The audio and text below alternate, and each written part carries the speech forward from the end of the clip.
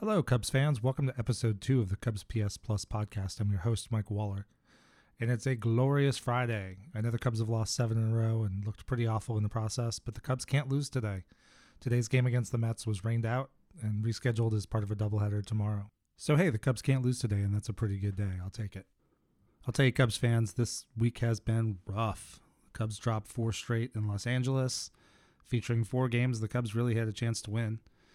And then they came home against Baltimore, who is suddenly red hot after multiple seasons of tanking and having 4 consecutive number 1 draft picks.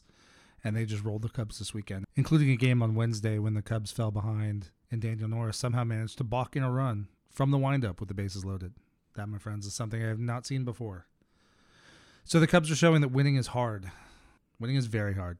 I've been a Cubs fan since 1982 when I was 8 years old. I grew up in a sports-loving family. I loved playing baseball from a young age. And I was lucky to be in a house that had cable back in the 80s. I grew up watching Cubs baseball on WGN like so many others did. It was beautiful being home in the summer and having Cubs games on basically half the summer afternoons. It was glorious. But in my lifetime, from that 1982 season through 2015, when the most recent Cubs core emerged, the Cubs only made the playoffs 6 times in 33 years. So I got used to losing. I know what a losing team looks like. As hard as winning is, it's even harder to sustain success. 1984 was my first taste of victory. My favorite player, Ryne Sandberg, won league MVP, became really a household name that season. I'll never forget his 2-homer game against Bruce Sutter. That was absolutely fantastic. That team was exciting to watch. They had the daily double at the top of the order. They had Gary Matthews. They traded for Rick Sutcliffe at the deadline, who went 16-1 the rest of the season.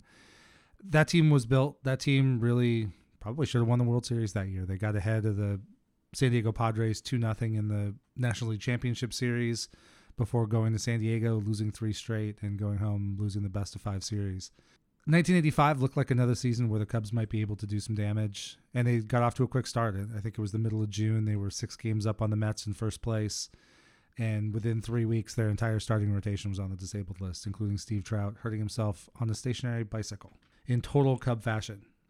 At that point, that season fell apart. The Cubs didn't do anything again until 1989. 1989 was a season that was really lightning in a bottle. Jerome Walton and Dwight Smith were 2 rookies who came on, basically were 1-2 for the Rookie of the Year race. They really gave some balance to a lineup that had Andre Dawson and Ryne Sandberg and Mark Grace. They had Greg Maddux in the starting rotation. That team wasn't great. That season was a lot of fun, but that was not a team built to sustain long-term success, and that's how it proved out. They lost to a better San Francisco Giants team. That was the year of the San Francisco earthquake during the San Francisco-Oakland World Series, and they didn't do anything else for 9 years.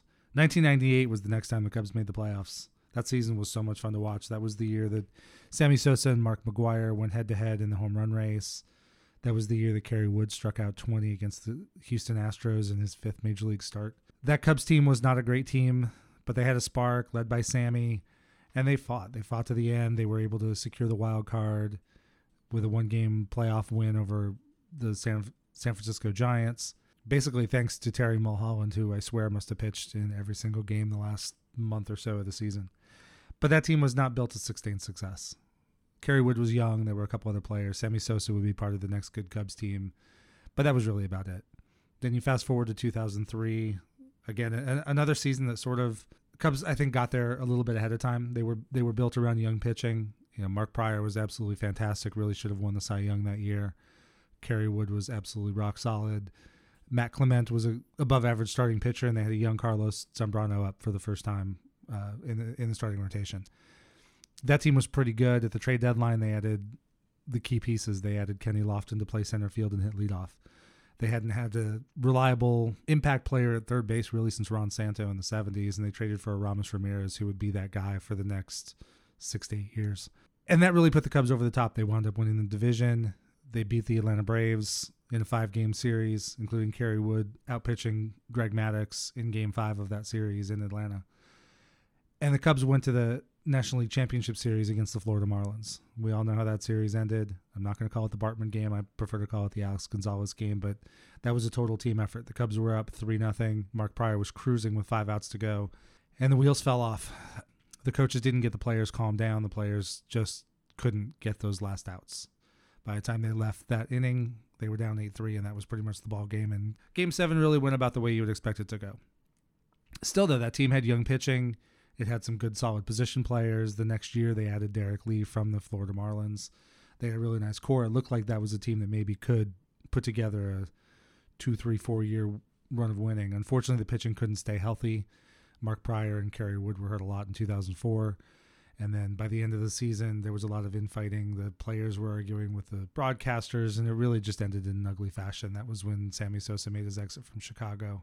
And that was the end of that core.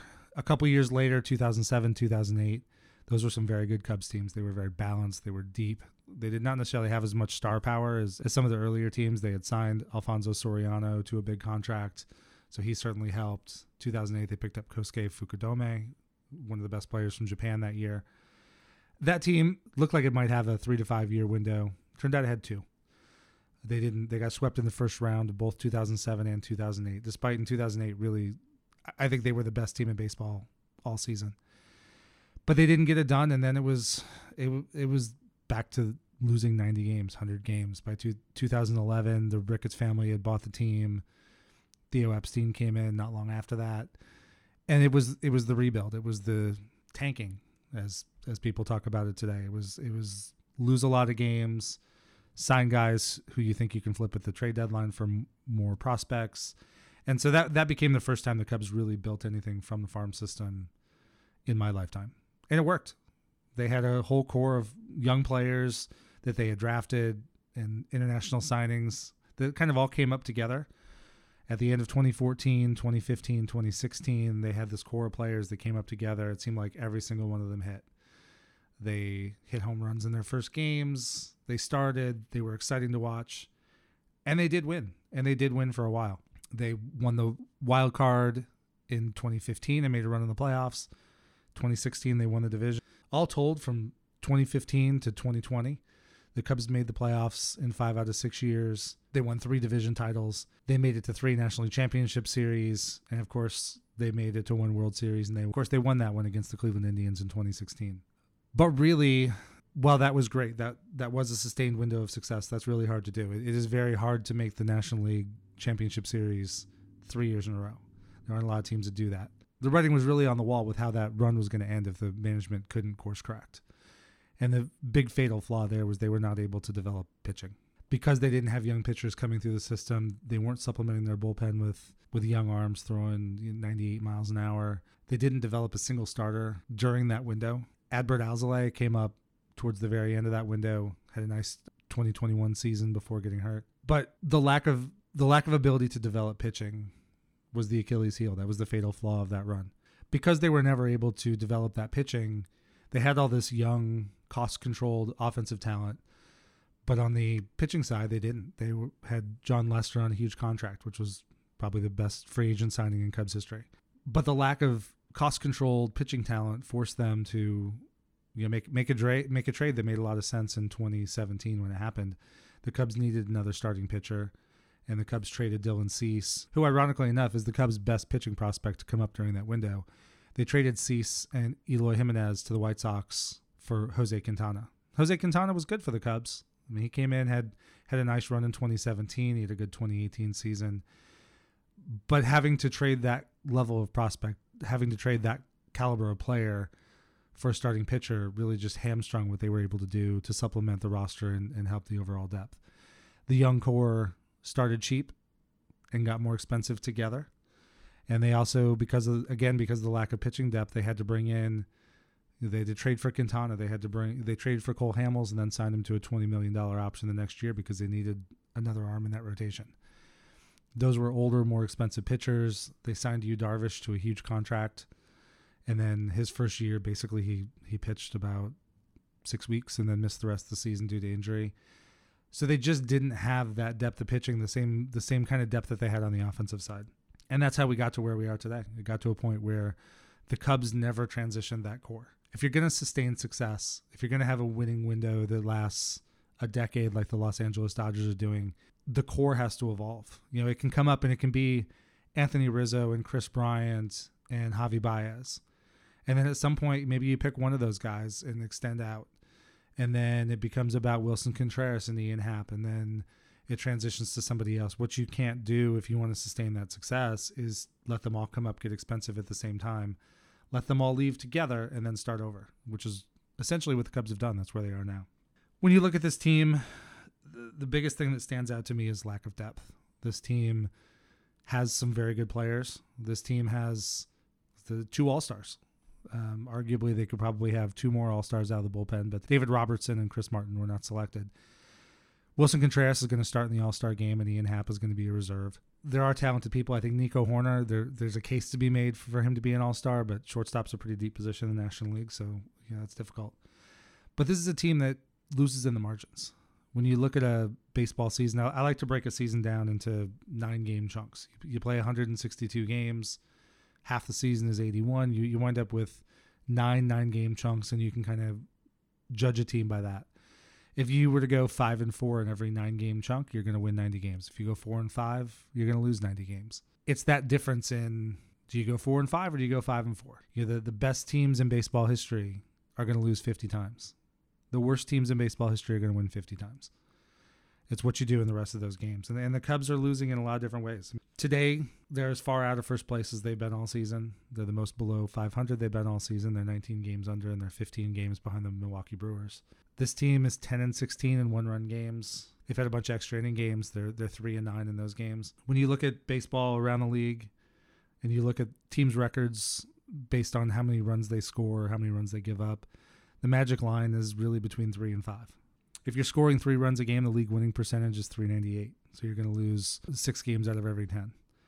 If you score 4, then you start to be a winning team. And the winning percentage for scoring 4 runs is .572, which means you're going to win 57% of the time. You start getting 5 or more, your winning chances go up 65, 70%. For runs allowed, again, the line is about 3. If you allow 3 runs, you're going to win about 60% of those games. If you allow 4, you're now going to lose more than you win. You're going to win about 42%. You start giving up 5, you're talking the kind of losing percentage, the level of winning percentage the Cubs have right now. The Cubs currently are 19th in scoring at 4.26 runs a game, and they're 27th in runs allowed with 5.21 runs per game. And I think this goes back to what we talked about in the first episode. When the Cubs came into the season, they came in with a lot of questions.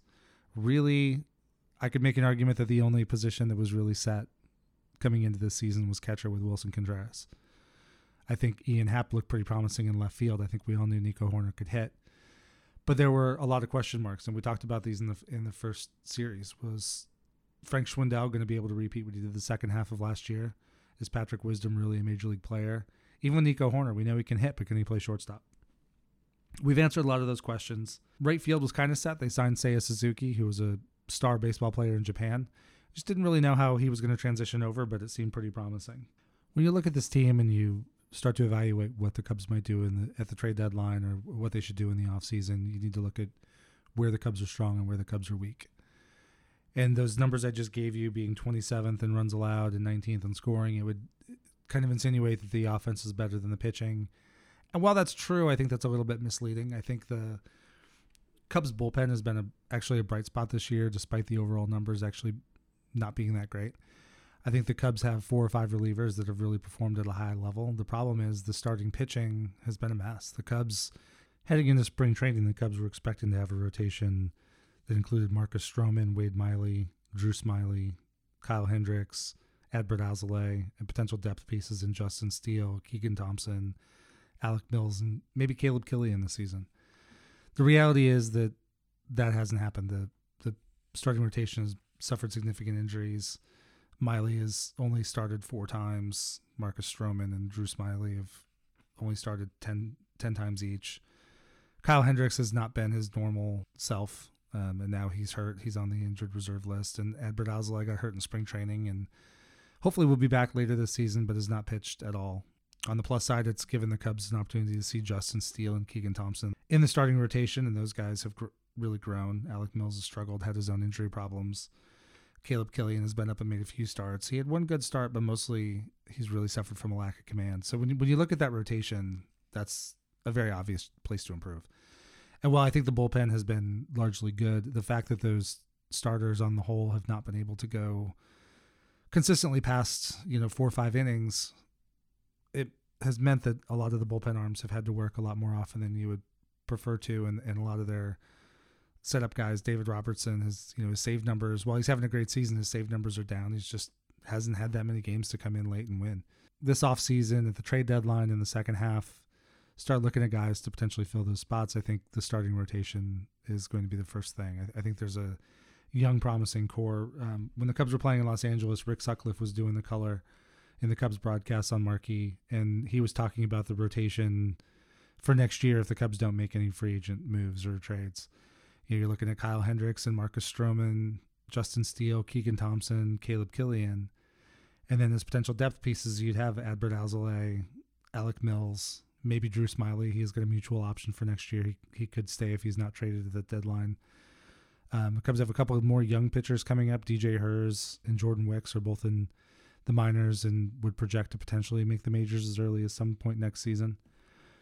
I think the Cubs have shown the past few years that they can develop a bullpen. They've done a really good job of finding veteran arms, bring them in, helping them find a new pitch, mix their pitches in a different way, do things that make them effective. I think that starting rotation is where they really need to shore things up. So that should be a top look in the offseason. When you look at the offense, I think a lot of the positions are getting set. I think Seiya Suzuki, as long as he's healthy, has right field and is going to be a good solid hitter. I think you have Christopher Morel has shown he can play a number of positions right now. He's kind of become their primary center fielder, although he's been playing more second base lately, so maybe that'll change. Ian Happ's having by far the best year of his career. He's playing left field. We'll talk more about him in a future episode. Obviously, Wilson Contreras at catcher. Patrick Wisdom has played an above-average third base. He's shown to have a good power bat. He's not a hitter without flaws, but he's a guy who produces. He's got an OPS plus at third base of 108. OPS plus is a stat that's equalized across the league where 100 is league average. So if you're above 100, you're above average. If you're below 100, you're below average. When you look at the Cubs position by OPS plus, the Cubs have some very strong positions. Catcher, they're at 142, and that's a combination of Yan Gomes, Wilson Contreras, and P.J. Higgins. P.J. Higgins has been playing more lately, which has been giving Contreras the chance to play more designated hitter and keep his legs healthy. The next position is left field. Ian Happ's done a great job out there. The left field position over the course of the Cubs season has an OPS plus of 116. When you look at some of the others, third base with Patrick Wisdom is 103. Nico Horner with shortstop is 106. Center field is 109. Right field is 121. And the 121 is made up largely of Seiya Suzuki and Rafael Ortega. Those two have combined for 67% of the playing time out there, and both have OPS above 120 while playing right field. What really hurts this team is after those 4 or 5 guys, after Nico Horner and Ian Happ and Wilson Contreras, Patrick Wisdom, Christopher Morel, it falls fast. When you look at first base and second base, those are the 2 biggest holes on the team. Rivas and Frank Schwindel have combined for basically 90% of the plate appearances at first base. They both are posting mid-60s OPS plus. Second base has been even worse. Nick Madrigal has an OPS plus of 50. Jonathan VR, before he got cut, had an OPS plus of 56. Christopher Morel is playing there more now because as a second baseman, he's been posting a 114 OPS plus, but the position as a whole has been 66. That means they're a solid, third worse than the average second base combination in baseball. Even shortstop, Nico Horner's OPS plus is 122, but the position's only at 103 because the second largest contributor at shortstop has been Andrelton Simmons, and he has an OPS of 5.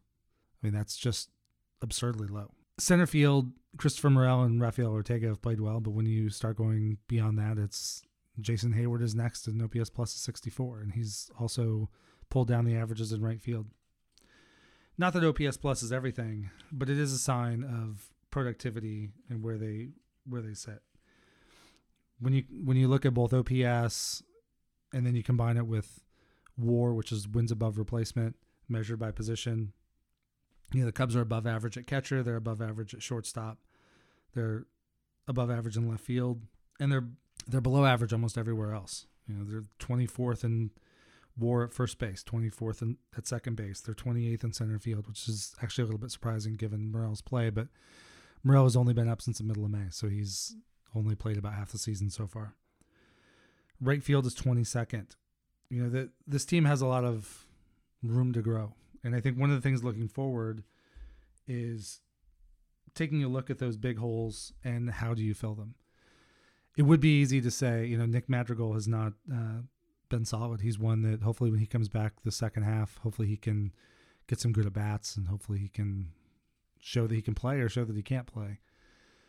But going into next season, I think they definitely need to shore up first base, second base. They have a couple options on second base. It doesn't necessarily have to be a second baseman.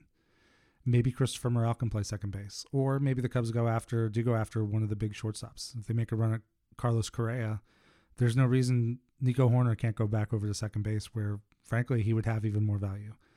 He's already shown that he can be a Gold Glove level second baseman and take the way he's hitting this year, put that at second base, which is typically not as strong an offensive position across baseball.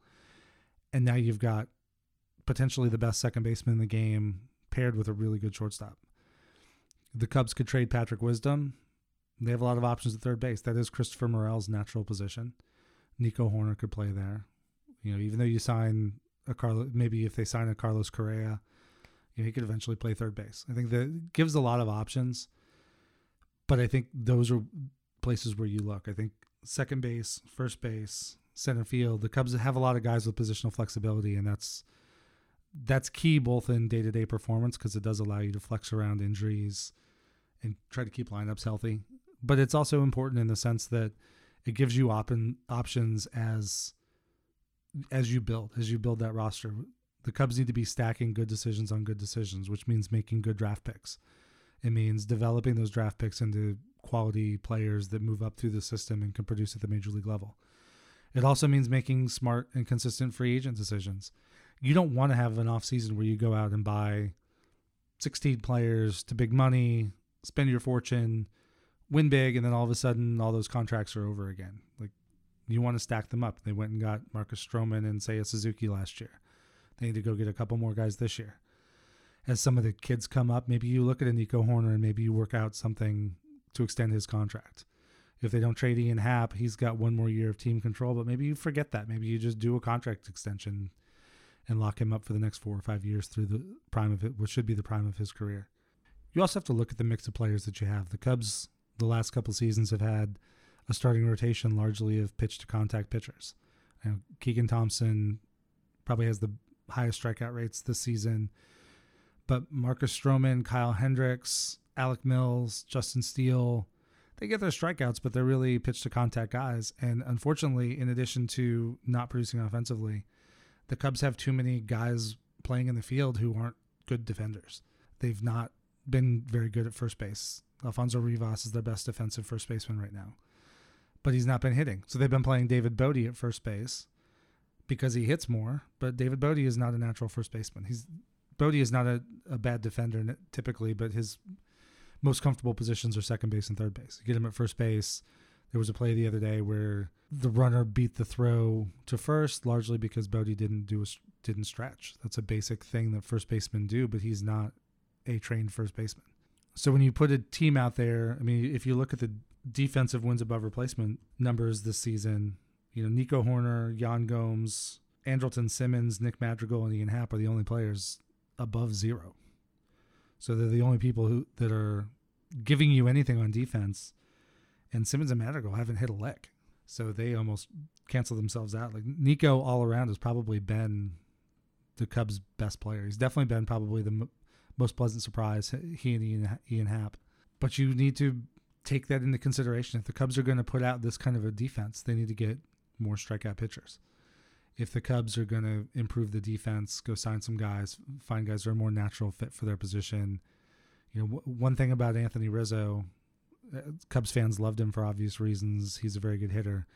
He's an outstanding defensive first baseman.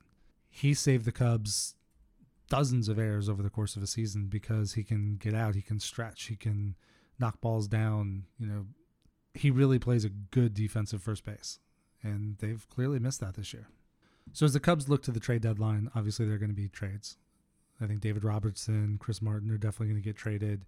You may see some additional arms out of the bullpen traded. It's possible that Wade Miley or Drew Smyly get traded, maybe even Kyle Hendricks. As much as I don't want to see Wilson Contreras get traded, I think the writing's on the wall. I think he's going to. So what the Cubs need to be looking at is they need to look at this rebuild process, look at what they have and look at what they need. They have a lot of young players who are 2, 3, 4 years away in the minor league system. What they're lacking is guys at the top end of the system, guys who are major league ready or very close. And so I would like to see the Cubs make deals that bring in more of those types of players. And then in the offseason, they need to find guys that can come in. Maybe they'll look for some more Marcus Stroman deals, go for a high salary rate at a low number of years where that's appropriate. But I think the Cubs at this point don't really have to worry about blocking players. Even in the minor league system, they have, if you look at their top 20 prospects, there are a lot of shortstops on there. They're not all going to start at shortstop in Chicago. Some of them won't make it. Some of them might get traded. Some of them might become second baseman or center fielders or third baseman. There are just so many options, and the Cubs have drafted with that in mind. They like guys with positional flexibility.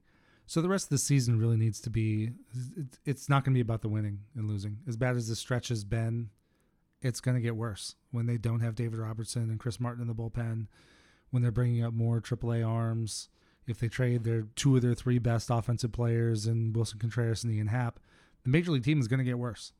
It just is. That's how this stuff works. Now, hopefully some of the young guys, hopefully Nelson Velasquez, some of the other guys in the minors who will come up and take some of those at-bats, maybe they start clicking a little bit earlier and they become exciting to watch. This season has always been about questions. And now the second half of the season is going to be about finding out what the priorities are in the offseason. I think it's very clear the top 3 things that stand out to me are, shoring up one more infielder, whether it's a second baseman or a position player that allows you to shift Nico Horner back to second base. A first baseman, whether it's because Schwindel or Rivas start hitting and find that offense, or they go a free agent route, and starting pitching. I mean, starting pitching is critical. They do have a lot of good young arms coming up through the system.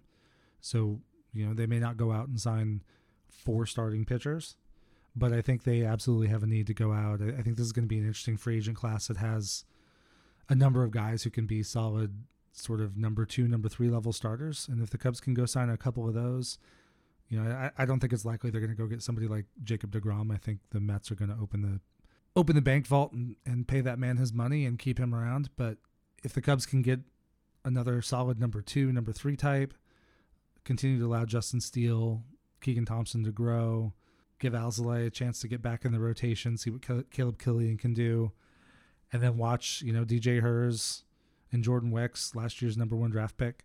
Let those guys come up through the system. Now, Hers has been lighting the minors on fire. He's throwing really well. So there could be another year in the minors, but right now he's forcing his way up the system. Jordan Wicks was a draft pick out of Kansas State last year, so he's a college player, a little bit older. So next year, if he was able to make his debut next year, I don't know his exact birthday, but he'd be 24, 25 years old. So there's hope coming. But for the rest of this season, it's going to be a lot of what we've been seeing lately. It's going to get worse, but you got to watch.